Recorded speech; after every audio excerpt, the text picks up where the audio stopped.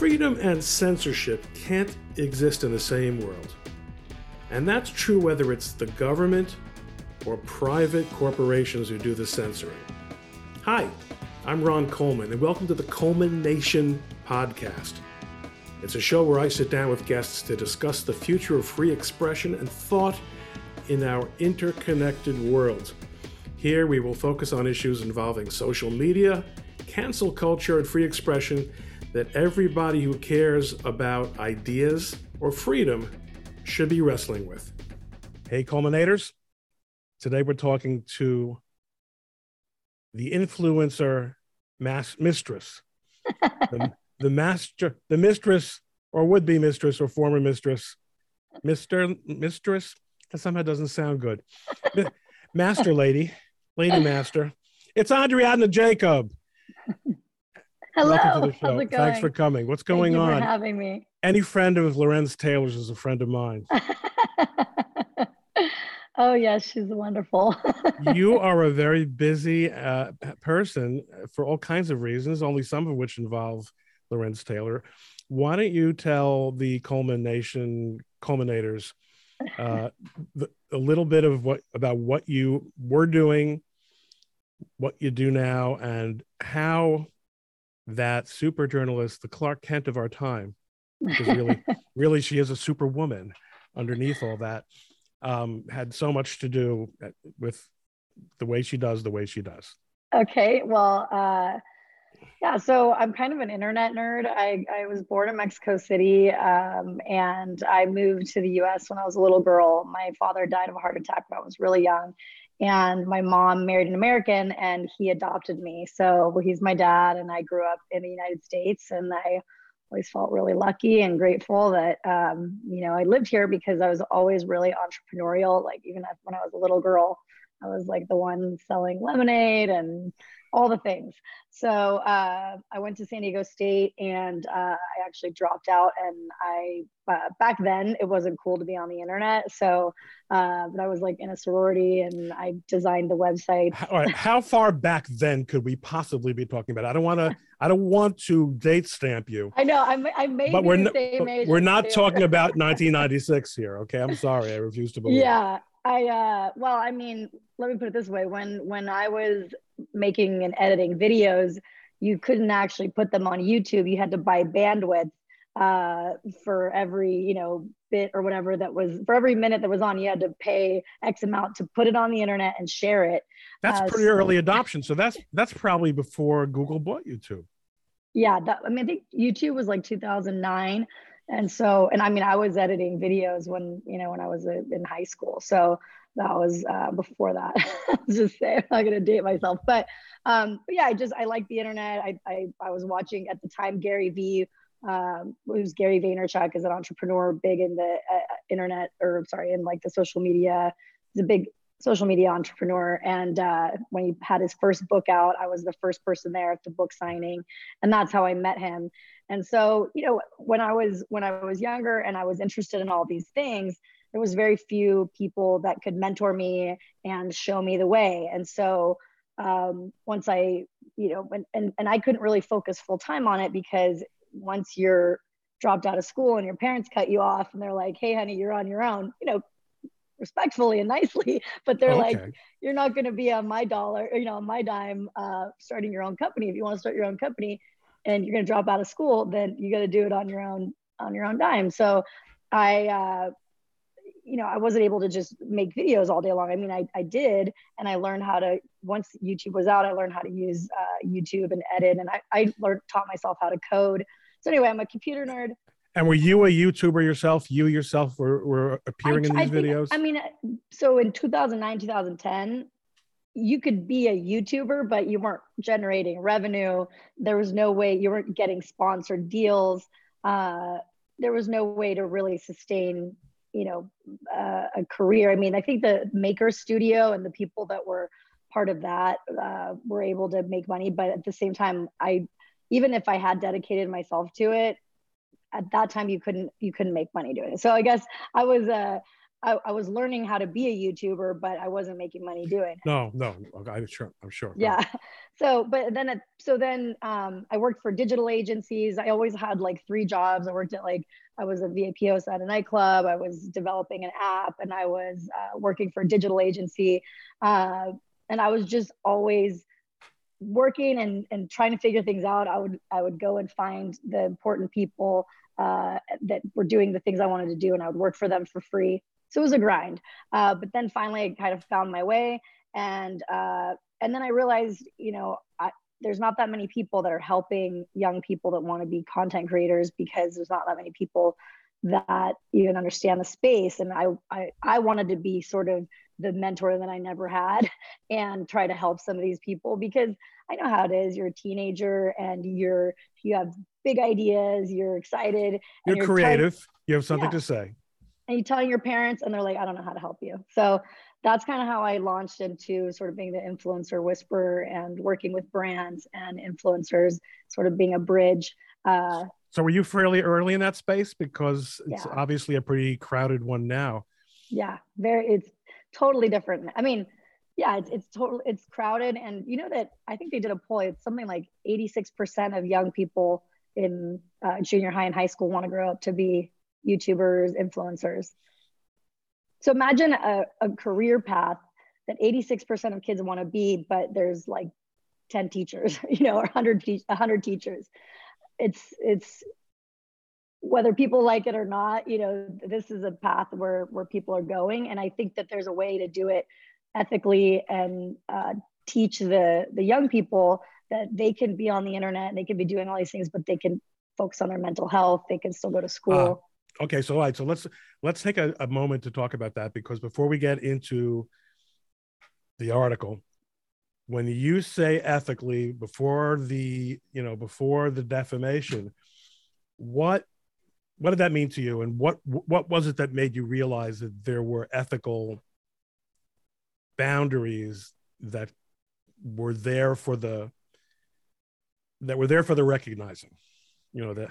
Well, I watched Logan Paul and some other content creators sort of rise and fall because from what it looked like on the outside and my interactions with them, they didn't have great people around them telling them, hey, you've crossed the line here, or we're not going to post that because X, Y, Z, and thinking about content. So you're talking first content wise, what kind of stuff do they put up? Yeah. And then once I was managing TikTok houses, which was essentially kind of like a collective or a incubator of sorts. They have tech incubators, and they have mentors that go in and help you go to like a 3 or 4 month camp essentially, and every day you're learning and building your company. That's what we were doing for TikTokers. Okay, so houses. Were you renting a house and they were all living together in it, like one of those reality shows? Kind of, but it was bootstrapped. We're not ABC. We don't have, 10 producers, and it was really. And I'm sure it wasn't nearly as sleazy. No. Yeah, and the thing is, I had a lot of mentors that it was I'm the kind of person that always ran before I walked, and then but I've always had really great people around me that are like, okay, it's not, you can't do this, but if you're going to do this, here's how we're going to do it. Slow down. And I had to learn that as an adult. So I can only imagine these 18, 19, 20 to 23-year-old kids were going a mile a minute. And I had to then pull them back and say, hey, slow down. If we're going to do this, let's do it the right way.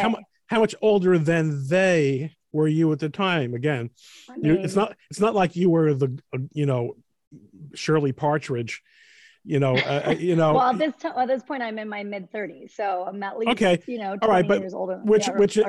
In today's world is like a generation. The difference between being 30 and 20, in the 21st century can be quite huge. Yeah, and I think that they liked me initially because I understood them and I could speak their language.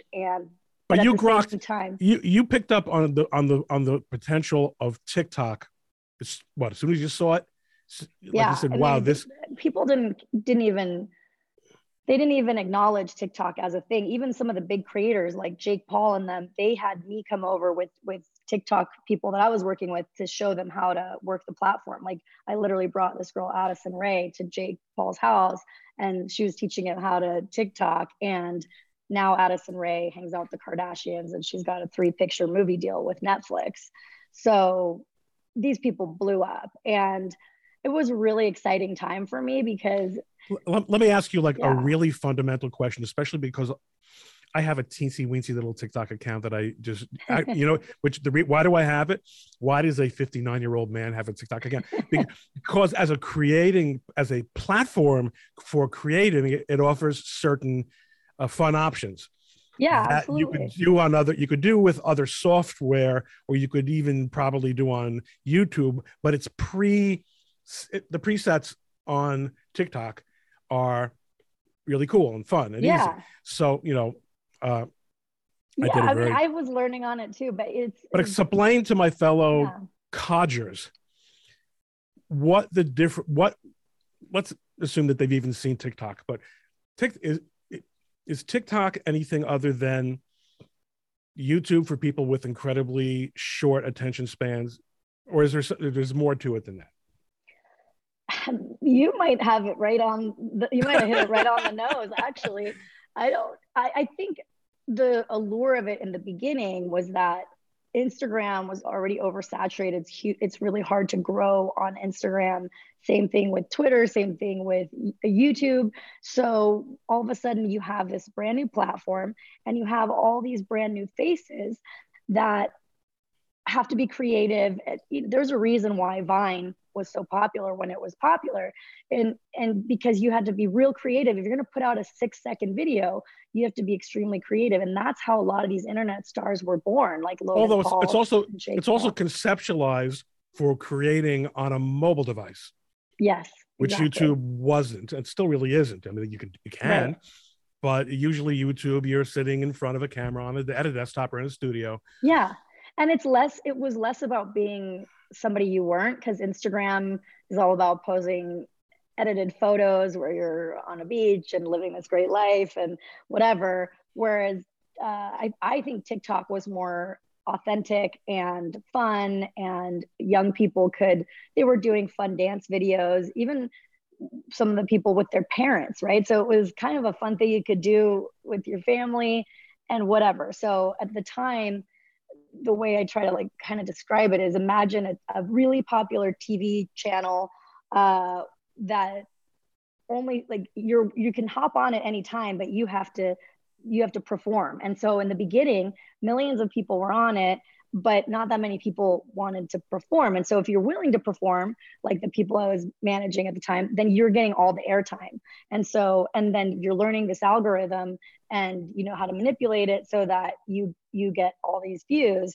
And in the beginning, because no talent agents, no people in my space were focused on these people, it was kind of like open sea. I said, okay, I can work with anybody I like on here. And I really kind of fell in love with some of the people on there. They were just creative, and they were just happy and bright. There really is such creative stuff on there. Yeah, it really is. It really is. And I saw where it was going to go. At the beginning, it was only dancing and things like that. But now it's food and education and all that stuff. So that's percolating along, and you're setting up TikTok houses where it's a boot camp for aspiring TikTokers. And by the way, I'm not the one running the boot camp. The way that we do it, because I'm not somebody with a lot of money at the time, is we essentially had to figure out how we're going to pay for this house. So I went and I had my contacts from when I worked in the digital agency days. I went to the brands, I put the decks together. When you're selling to a Fortune 500 brand, a project like this, it doesn't take 3 weeks. It's a 6-month from pitch to contracting to getting signed on as a vendor, all of those things that you have to do. How do you know how to do that? Are your contacts with the brands you had made when you were in the digital agency? Yeah. So I worked with them. I worked with brands, and I was a salesperson, but when you're a salesperson for a digital company, you have to pretty much understand how to do, 20, 30% of the things you're selling so that you can actually, it's a very technical sale, right? So, but because I knew those things, I think that the brands looked at me as just somebody that understood what their goals were, and that I wasn't just going to sell them somebody just for the sake of making money. A lot of talent agents will just say, oh yeah, work with my client. They don't care if you sell any thingamabobs afterwards. They just care that you hired their client for however much money. I always wanted to make sure that the brand had a return so that they would come back and want to buy. It's just basically like media buying. Sure. And I used to be a radio salesman. Okay. When I was in college, I was sales director for our college radio station, which was 17,000 watts. So that was real, and it was commercial. So I know whereof you speak. I mean, you could make the one-time sale, but if you're not helping the client with realization, with getting people in the door, you don't have a long-term relationship. And it's a lot of not fun. I mean, I'm like a creative person, but I had to sort of teach myself how to do the Excel sheets, figure out, the how many cost per 1,000 views they were going to get, and figure this out. And there was no template because TikTok just started. So I had to do a lot of the back end work that it ended up paying off, because when the world woke up to TikTok, it was like these brands, oh, Ari was talking about this. Let's go call Ari. She knows about this stuff. And then I started this was where it really began being like the height of my career, because I had done all this stuff over the last 10, 15 years to prepare myself to be in this position. I built the relationships, I had the reputation, and I had the mentors that were around me were people that, heads of like huge production companies, people that, worked at Disney, these types of people that. Where did these mentors come Hollywood from? Okay, 10 minutes ago, you had no mentors. You were in no man's land. When I was 18, I had no mentors. When I'm 35, I have mentors now. Okay, but you're still a pioneer. So they're mentoring you in their entertainment. So for example, it's like, okay, if you're going to do a TikTok house, I'm talking to a guy that created one of the biggest reality shows let's just say one of the big ones, and so he was like, okay, this is what you need. You got to make sure you have, it's just probably simple things, but insurance and liability waivers and camera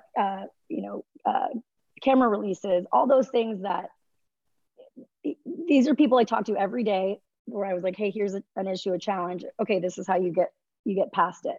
The one thing I wish I would have listened more to is hey, that kid is toxic. You got to kick him out right now.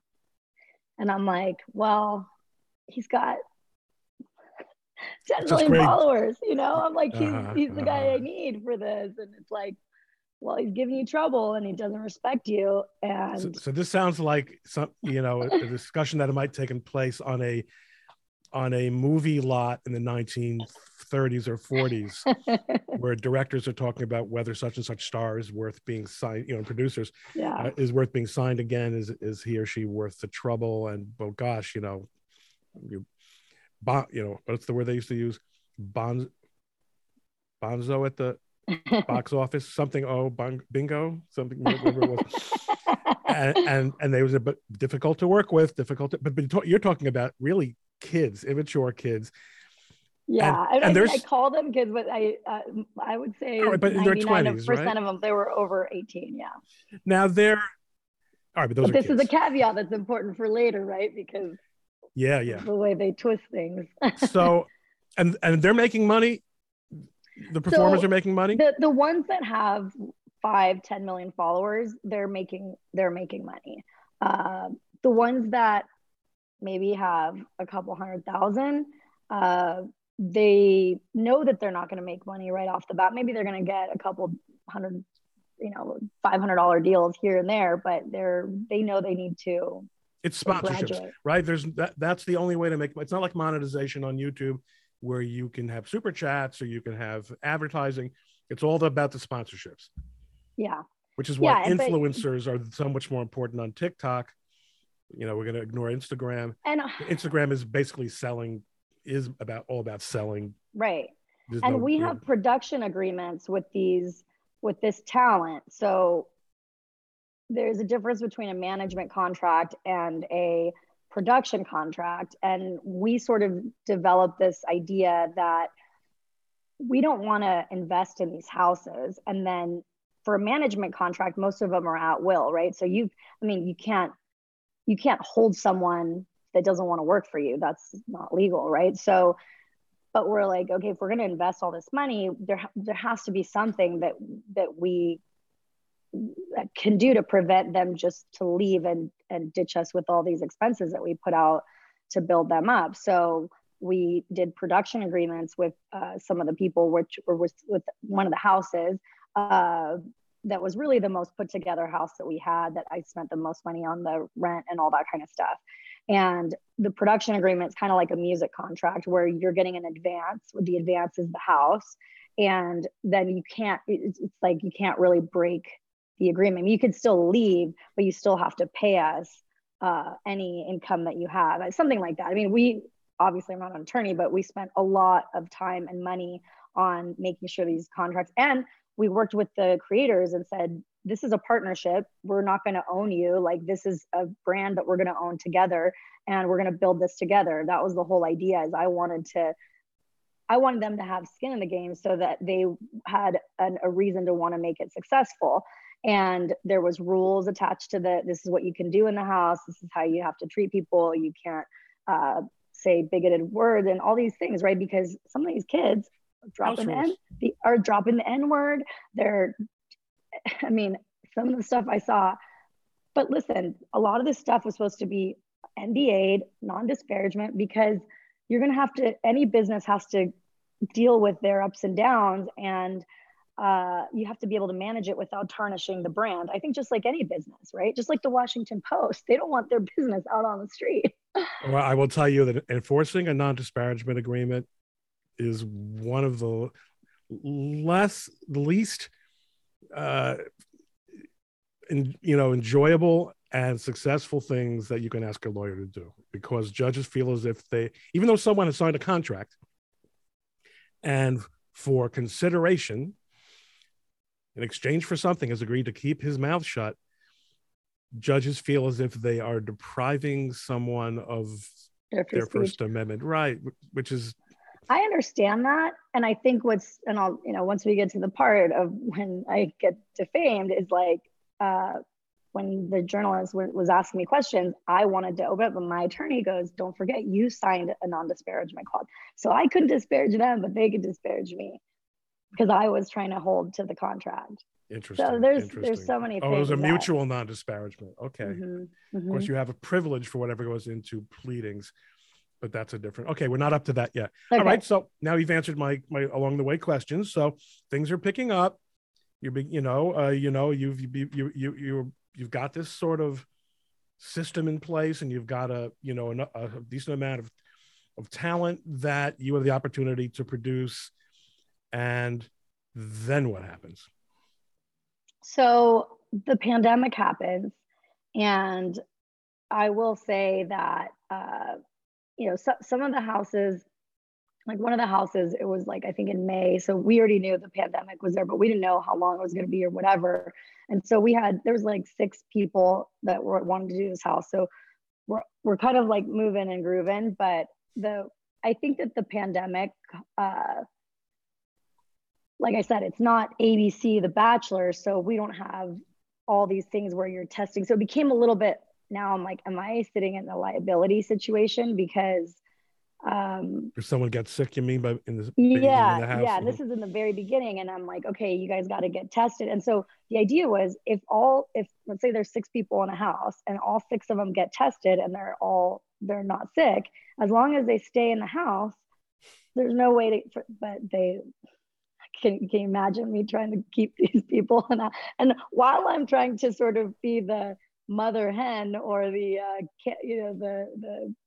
the dorm monitor, I'm also trying to sell to brands, and I have other clients, by the way, besides the people that are living in these houses. So, and some of those clients were doing great on their own. I mean, the ones that weren't in the houses were actually more profitable. And I wish I would have recognized that early on and just cut it off, because, but you know, when you're just so far into something and you're just, I couldn't let go of it. I'm like, we just did all this work. I'm excited. I see the vision.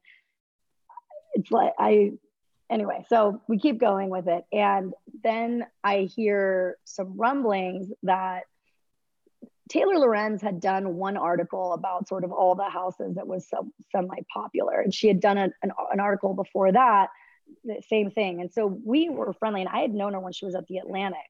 I had been warned that she was not somebody that I should consider a friend, that I should have my warnings up with her, but that she could. Because of what? Because of just what she does as hit pieces, or because of in particular something about you or your politics? I think just because I think she had done that hit piece on Claudia and Jackie Oshry, where the girl with no job was a content creator, and their mother, I don't even know really what their mother did, but she wrote a really exposing piece where people didn't know who Claudia Oshry's mom was. And once she exposed it, I think there was like a hit out for her mom by ISIS. And so then Taylor put the daughters in a bad position by exposing who their mom was. Anyway, in a way, that's kind of like doxing, and if you right, if that's not public information. But anyway, she's just done some controversial things in the past, I guess. And so I was warned by a publicist, hey, just be careful. She can help you. She can help if she does a good piece. She can really launch people's careers and whatnot. And I had witnessed it. So she had done a couple pieces, and I only mention this because, no, just remember, she had done a couple pieces, and then she had called me for a quote. Hey, what do you think about this and whatever? And so she put a quote in one of her articles about me, and then she featured some of my talent, which that's the whole thing. You have to bring the talent into mainstream consciousness, because if they're only on TikTok, then Target doesn't know, the executives at Target don't know who they are. The executives at whatever brand, like these people have to enter mainstream consciousness, where an ad executive is going to be like, hey, I've got a great idea. Let's put this person. Really? I mean, so I don't watch TV, and I don't consume a lot of, youth-oriented media. But how does that happen? I mean, there are only so many articles in the Times and Atlantic that could be written. How does someone, and before they get signed to that Target deal, what does that look like? Well, there are people, you'll probably remember. I mean, I don't know his name, James from Target or something like that, or Tim, like there was a kid that got popular. There's these people that sort of become memes, or they're super popular, and then Ellen has them on, or Good Morning America has them on, or somebody writes a big time feature story about them. That's how these people get discovered. And yeah. And because the ad executives aren't sitting there on TikTok all day long being like, oh, this guy would be really good. They don't know, right? And at this point, but also, remember, they don't care. Not a lot of, they don't care. I mean, as far as they're concerned, TikTok is not going to be enough. Well, at this point, I think in May of 2020, if you had 10 million followers, you would think that would be enough, right? Yeah. In May of 2020. So I'm talking about when they didn't know was December 2019 was when I was working with them, and the ad execs didn't know about them. But by May of 2020, now you're talking about pandemic. There's no music touring, and there's no productions happening in Hollywood. So if you're an advertiser, the only way you can advertise is on TikTok or on Instagram or YouTube. And because everybody's at home and there's no productions happening. So this became a really lucrative space because of the pandemic, in a way. And so all of a sudden I hear that Taylor, hey, watch your back. Taylor is snooping around about you. And of course, I'm very confident. I'm like, well, what's she going to say about me? I've got my ducks in a row. I'm not doing anything bad. Bring it, And I wish I would have been so naive as to, I just thought that, like, the New York Times can't print lies. So I think that's what the normal average American would think. That's not in the media. That's not doesn't understand maybe legal and all this stuff. I just thought the New York Times, a prestigious organization. If it can't, it doesn't want to. It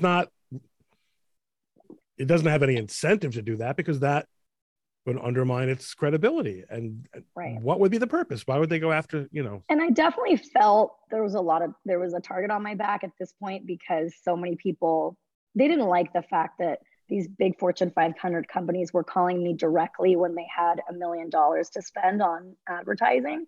I understood that. I mean, I wasn't completely naive, but at the same time, I just thought, you do all this stuff to prepare, and you have attorneys, and you feel at least confident in what you have. And if somebody's going to take it from you, I'm thinking, well, that's illegal. They can't, interfere with my contracts, tortious interference if they just go and pull these people that are in contracts. Well, I didn't think about, if they just ruin my whole reputation, then the contracts don't even matter anyway. And by the way, everybody's like, well, just sue them. Okay, you're bootstrapped. You just can't go around suing everybody. You don't have the money to do that. Come on. So she starts snooping around, and I don't talk to her. At this point, Matt Shoup is one of my good friends, just family friends. And he's like, I don't know, my spidey senses are sort of going off. You may want to just refer her to your attorney. And because I asked her, what do you want to talk about, or something like that. And she didn't give me a real answer. And so he said, something's up. And I would refer her to her lawyer. I wasn't expecting that she was going to come back with, 50 questions or whatever it was. It was, definitely a couple dozen questions like she came back with. And just prior to this, one of the talent agents that I thought we were working symbiotically, but now it's pretty clear they were competing with me. He goes, oh yeah, you should talk to her. She likes you. She just wants to hear your side of the story. And that was when I'm like, these people think I'm stupid. And I'm Latina, so my Latin fire was starting to come through. And I'm like, these people are not gonna, they think I'm stupid, and they're gonna just walk me into the lion's mouth. And I Creo que no. Yeah, no. So I do what my people tell me to do, and I refer Taylor to the attorney. And she starts asking all these questions, and one of my attorneys, who is like the hotshot attorney that I'm not, it's just getting a percentage basically of what I make. We were looking at doing a much bigger deal, and I think that's why he got brought on. But anyway, my point is, this attorney kind of I don't think he wanted to get into it maybe with UTA and with the New York Times, and he was like, just tell him no comment, she'll go away. And I'm like, in my mind, I'm like, you don't understand this industry. It's so small that if I get a hit piece about me right now, then I'm going to lose all these brands. Nobody in this industry is going to want to work with me. And I really believe that some people, like I said, one of my attorneys was like, I don't think so. And then, but I had a contract attorney that was really like in the weeds with just every time there was a contract that came through, and he said, listen, Ari, I'll answer, because the other attorney doesn't really want to put his name on it, doesn't want to have anything to really do with it. And he's telling me to walk away. Mm-hmm. And at this point, I also didn't understand relationships, right? Like, if you have a big Hollywood attorney that's doing deals with a big time talent agency, UTA or whatever, I really actually really like that attorney, but I understand that he's not going to want to get in a huge fight over a little tiny client. Yeah, this is a problem in many areas, but probably none as much as in, as in entertainment. Yeah. So my other attorney, who's awesome, he's like, listen, I'll go. And he basically pulled an all-nighter and answers all these questions in depth. And I said, let's just give her everything. I said, I don't have anything to hide here, and I'm not doing anything wrong. So let's answer all the questions. Let's talk about, did you talk about the time frame that you were working under here? I don't think you mentioned that. Oh, this is like, I think it's 8 hours. I think we have 8 hours to get back to her. Anyone who's ever read our lawsuit, our firm's lawsuit on behalf of Carson Griffith against the Daily Beast will be familiar with this. Okay, listen, they were doing an article about you. It's going to be, you're going to love it. We've got a few questions. We're going to press in 14 minutes.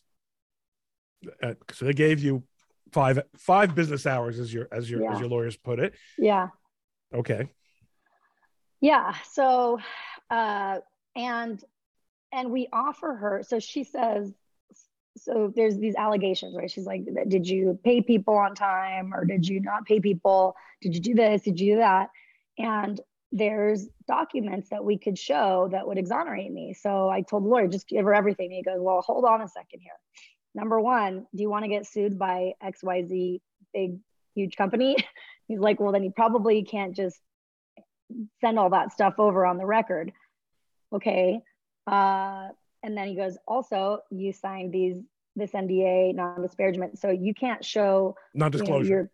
Non-disclosure. You can't show all these contracts that you have with these influencers.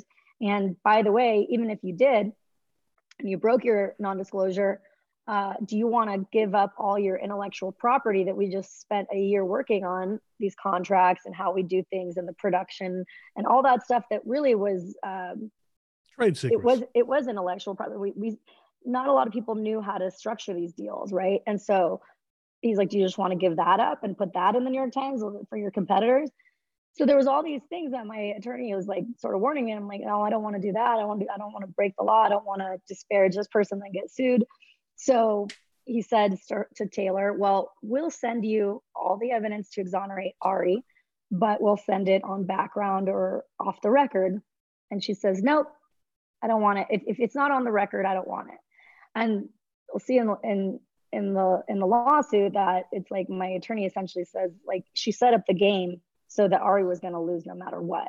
And that I think is I think what they say is like kind of proof of the malice, is like she had awareness that it doesn't matter, that she wanted to set me up to fail, that she didn't want the truth.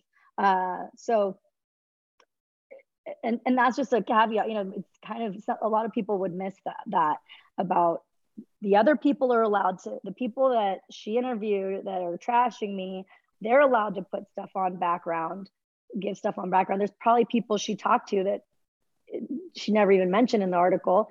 They're allowed to give that stuff on background, but I'm not allowed to exonerate myself on background. So bingo. Listen, at least at least you still have social media to tell your story. I mean, I've got clients who were kicked off social media because of what was published about them, and have nowhere to go to tell their story. Well, and that's the thing that people don't understand, is that Taylor has relationships with the platforms. And I did get blacklisted by the platforms. In my eyes, they stopped picking up my calls. And it's, you can't get your clients verified. You can't get your clients on shadow banned, and nobody wants to be your client, because what are you going to do for them? If you're in this industry, you have to be able to have relationships with the platforms. Of course, the platforms wanted to talk to me when I was representing Charlie D'Amelio and Addison Rae, all these big people. They don't pick up the phone, and there's no sort of recourse for them, because that's how it is for most people, right? But you can't go from getting all that access to not getting that access and expect to stay in the game. The one thing I will say that I don't think Taylor thought about is that, because she's thinking, this girl doesn't have any money. This girl isn't going to be able to sue me. She doesn't have relationships in the press like the way I do. And now she doesn't have the relationships with the influencers. But the one she didn't think about is I've been doing social media, and I've been in this game since I was a little girl. So that's and of course, Taylor was already a grown woman in those days. Right. And so she doesn't really have quite the sense for the social media. Unlike most people my age, she doesn't really have that sense for social media influence. Well, I don't know about I just know. I mean, I taught myself how to code when I was a kid. What do you And mean? What were you coding? What kind of code were you writing? I'm calling you HTML. on it. Yeah, HTML. Okay. You were HTML coding code. web pages. Okay. Yeah, front end design, and I was, amazing at Photoshop. But and this time where you don't have apps that just do all the things for you. So, and I was using Dreamweaver and all the things. But anyway, and I did video editing. Taylor, this is why when I went to VidCon and I tweeted, my tweet has, I think, 14,000 likes. And I just don't think she expected that. At least now, Also, I have a little bit. I don't really know quite why, but I think, Ari, people like you. People seem to like you. Or and people I think really dislike her. Oh, no, not or. That's a given. And people don't like you. Lorenz, Taylor, people don't like you. Please continue. So where were we? So anyway, so she writes, the article comes out, and my mentor at the time, by the way, calls me, and I'm like humiliated. I'm thinking my life is over. This is an anonymous mentor. We're not allowed to know who he is. Yeah, no, I don't want to name him, but okay, he's a big time guy.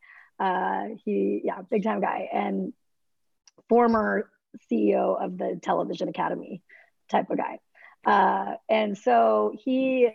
So Jeffrey Katzenberg calls you. No. So this guy calls me, and he's like, something to the extent of, "Welcome to the freaking big leagues, Ari."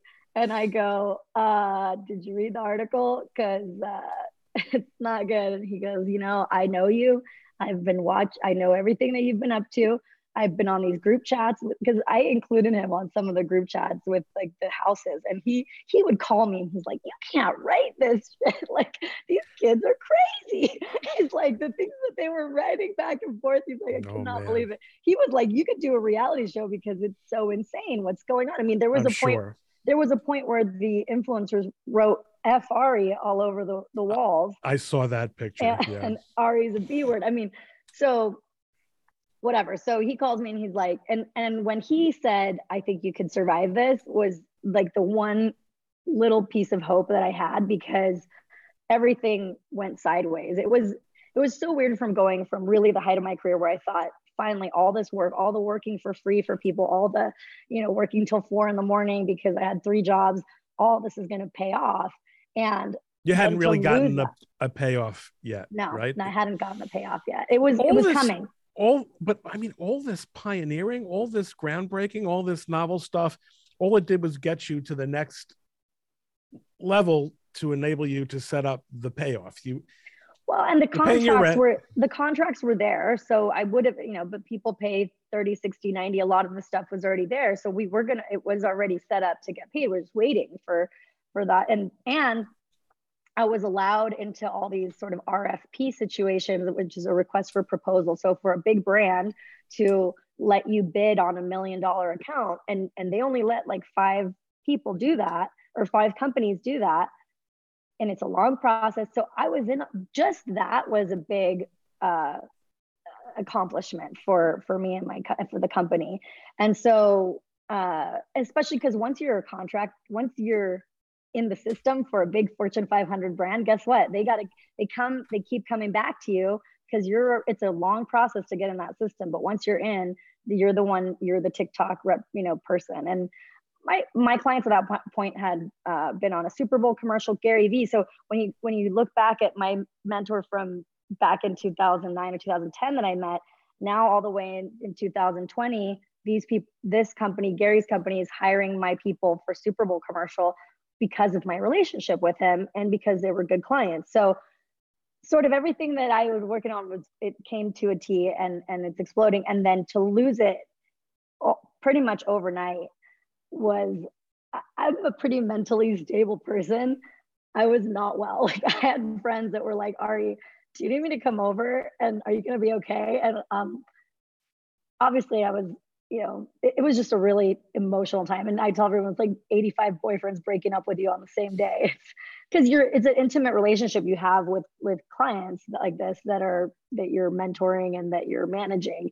I'm glad I don't feel that way about my clients. I mean, because and maybe they will throw you under the bus, especially in litigation. I think that business lawyers don't have as much of a problem with that, because I think the relationship in the long run really pays off. But litigation, they'll second guess you in a second and never look back. Really? And that last invoice will never get paid.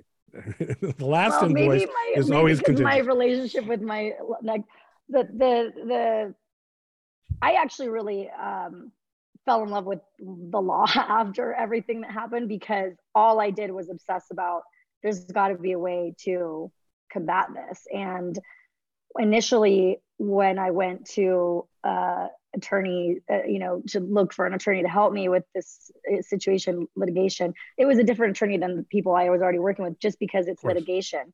And it's defamation, which also requires a certain amount of specialization. Exactly. And what's actually interesting is that some people that are friendly with Taylor online at one point were tweeting, well, this Ari switches lawyers all the time. She's had several lawyers. That should tell you something. And I'm like, what are you talking about? These people like Taylor, it seemed to me like Taylor's going to tell these people, well, oh, she also has multiple lawyers. It's like, Taylor, if you ever ran your own business, which clearly you haven't, you would understand that if you were in litigation, you have to get a different attorney than an entertainment attorney. It's like, or whatever. But anyway, nonsense. So I go to the attorneys and I'm like, what can I do? And my options were pretty bleak. And I could sue the New York Times. I could sue the influencers. I could sue the talent agency that was interfering, or I could just try to pick up the pieces and keep going. So that's what I did initially. It didn't really work. Nobody would pick up my call. She said I leaked nude images, or there was a quote that said I leaked nude images of a client for revenge. This wasn't true. That client leaked his own images all over the internet. I asked him why, and I sent the whole situation to someone essentially that was working in an HR type of position within my company that was NDA'd.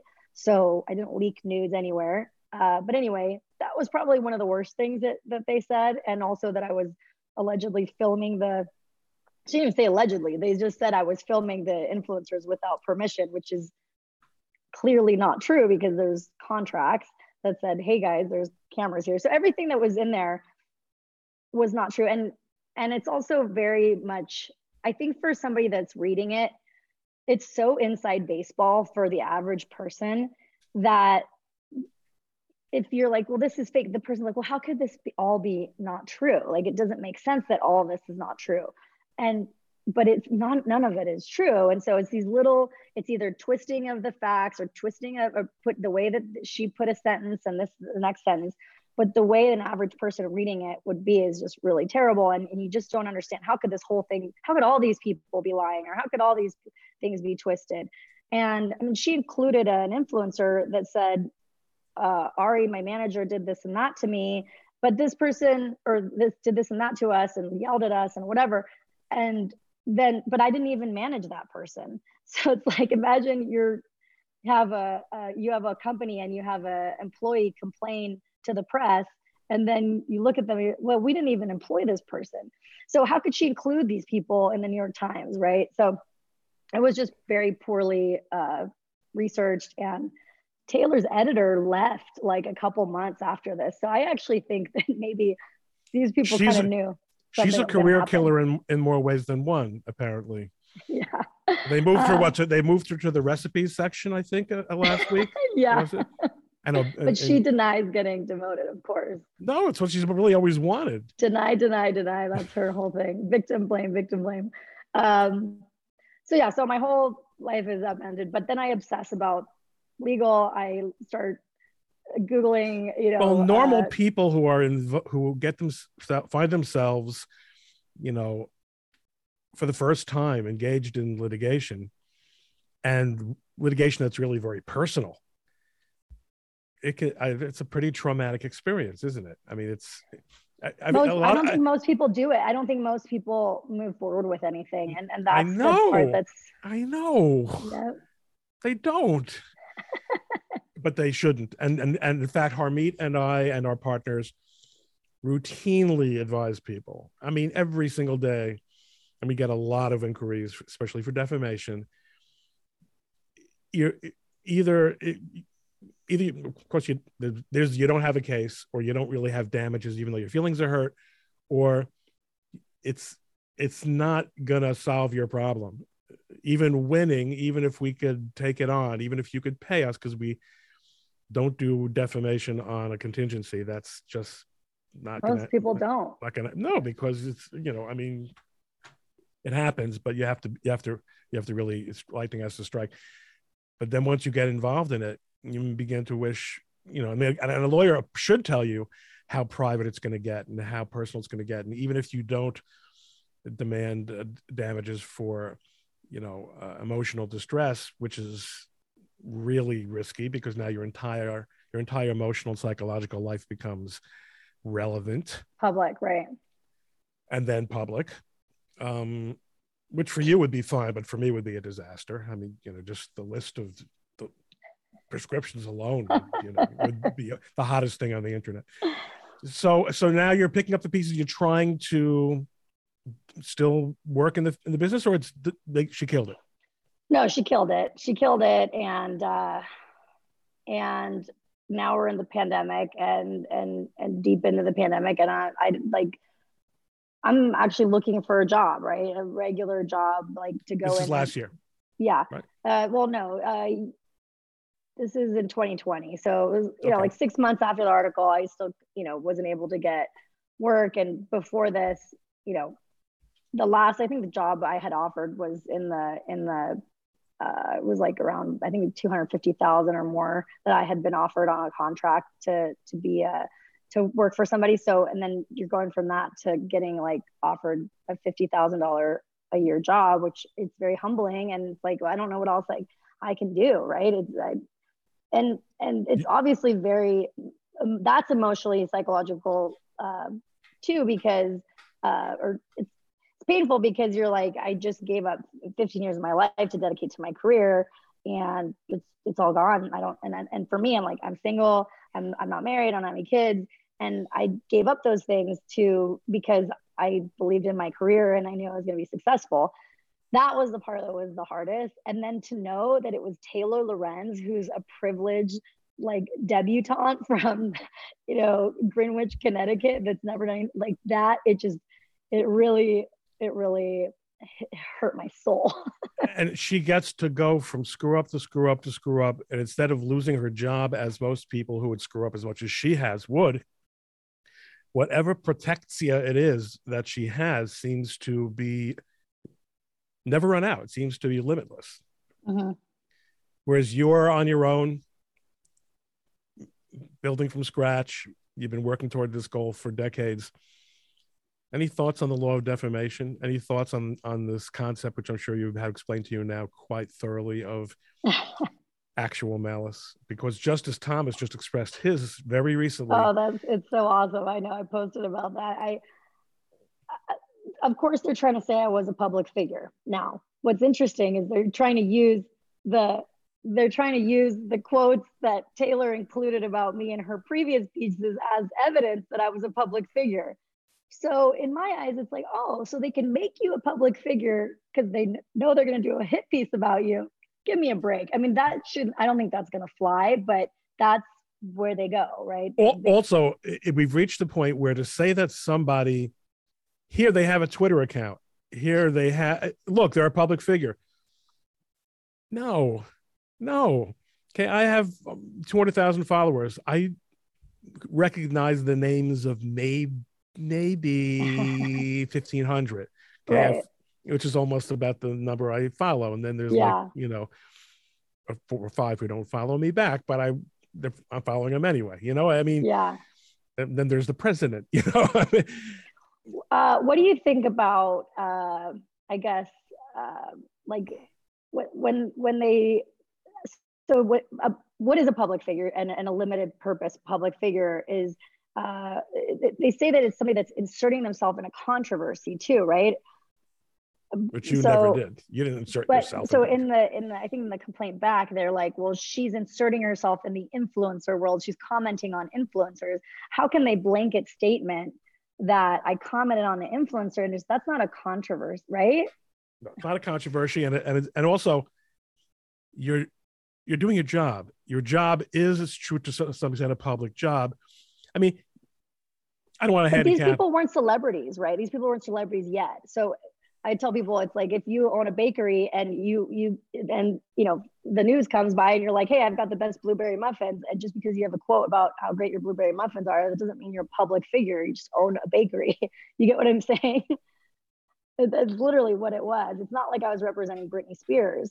I was representing unknown people at that time. But one of the reasons I wanted to have you on, I mean, I don't have 10 million followers. I don't even have 1 million followers or even 500,000, but everything I can do to get people who have been unjustly ruined and, to tell their story, because it's true, you haven't been knocked off Twitter, which is my main stomping ground. But if you got to deal with the algorithms, and you have to deal with the pack, and the pack stick together. As you said at the very beginning, people have relationships with these people, the so-called traditional media or corporate media, as Michael Malice calls them, the regime media, have relationships with the social media companies, which they're essentially the same level of elite right now. Yes. How about your relationships with these people who had worked with you before? I mean, are any? Oh yeah, I just went to VidCon, and there were so many people that were like, Ari, we miss you. What are you doing? And now they're like, oh, screw that Taylor Lorenz. Like, now the tables are sort of, the tide is turning, but at the same time, those people have new managers now. Those people are in a different place, and I'm not going to go and do the things that people did to me. I'm not going to go poach people's clients and do unethical things like that. That's just not who I am. So if I'm going to make it in this space, I have to come up with something new. Maybe I'm managing people in the NFT space. Maybe I'm managing, college athletes now that they're allowed to make money. I don't know what the sweet spot is for me, obviously, and I'm trying to figure it out. But even just getting back in the game, I'm just realizing that regardless of how much experience I have and the relationships I have, it's a different world. It's more saturated, and nobody can bring me back to that one point where I was, where everything sort of came together magically in this moment. And that's why I'm suing, and that's why I'm being outspoken about, just so that people understand who Taylor is and what she can do, so this doesn't happen again. I think that not only is Taylor very dangerous, but also it's dangerous that other journalists want to be like Taylor. And you look at the Cat 10 Barges of the world and Felicia Somnez and all these people that sort of, even if you watch Taylor's VidCon misinformation panel, she says Gamergate like 25, 30 times. She says bad actors, radicalized. She just puts everybody in a box, but she can't put me in that box. I'm not a radicalized right wing, whatever. I have friends on the right now because guess what? They helped me when nobody else would. And I was even telling Matt, I'm like, he's like, some of these people that are very conservative, that are leaning in your corner, some people may look at that and not be happy about it, especially in Hollywood. And I told Matt, I said, especially because I went on Tucker Carlson, which, I'm really glad I did that, because I was able to tell my story to millions of people. But at the same time, there was a lot of people that said, why did you go on Tucker? And that's the worst thing you could have done ever. And I tell people, okay, so if you're bleeding out on the side of the road and Tucker Carlson comes over to bandage you up, you're going to tell me that you're going to tell him to screw off? I don't think so. And by the way, once he bandages you up, you might say, I actually like this guy. I appreciate that they did this for me. How could you not? I'm so happy to speak to you, Glenn Greenwald.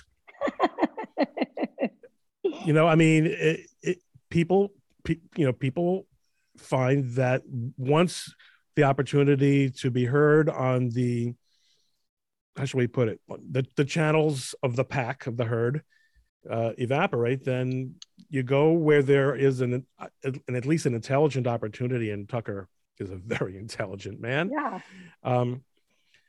Ari, thank you so much for telling us your story. You've been Thank you for very good having me. sport. Yeah. You've answered some really, I'm a big fan of yours. I watch you on LawTube. I'm obsessed with LawTube, obviously, and I'm glad that you go in there and I go in from time to time. They, I can't really compete with those real streamers. They're and this is what they do all day long. I take an hour out every week and talk to somebody charming and interesting like you.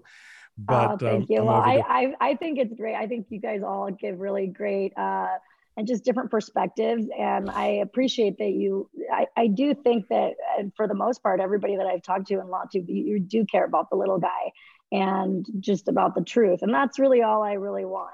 I'm a little guy. So, as a fellow little guy, I've got to, I got to look out for my peeps. Lawyers are my heroes. So anyway, thank you for having me on. My pleasure. Okay. So long. Stay in touch. We'll talk soon. Okay. Bye. Bye. Hey, thank you for listening to the Coleman Nation podcast. Don't forget to subscribe on Apple Podcasts or your favorite podcast app. If you like the show, please rate it 5 stars and leave a review. For more information, please visit the show's website at coleman-nation.com. That's coleman-nation.com. Or you can visit my blog at likelihoodofconfusion.com. Join us next time on the Coleman Nation podcast and have a great day.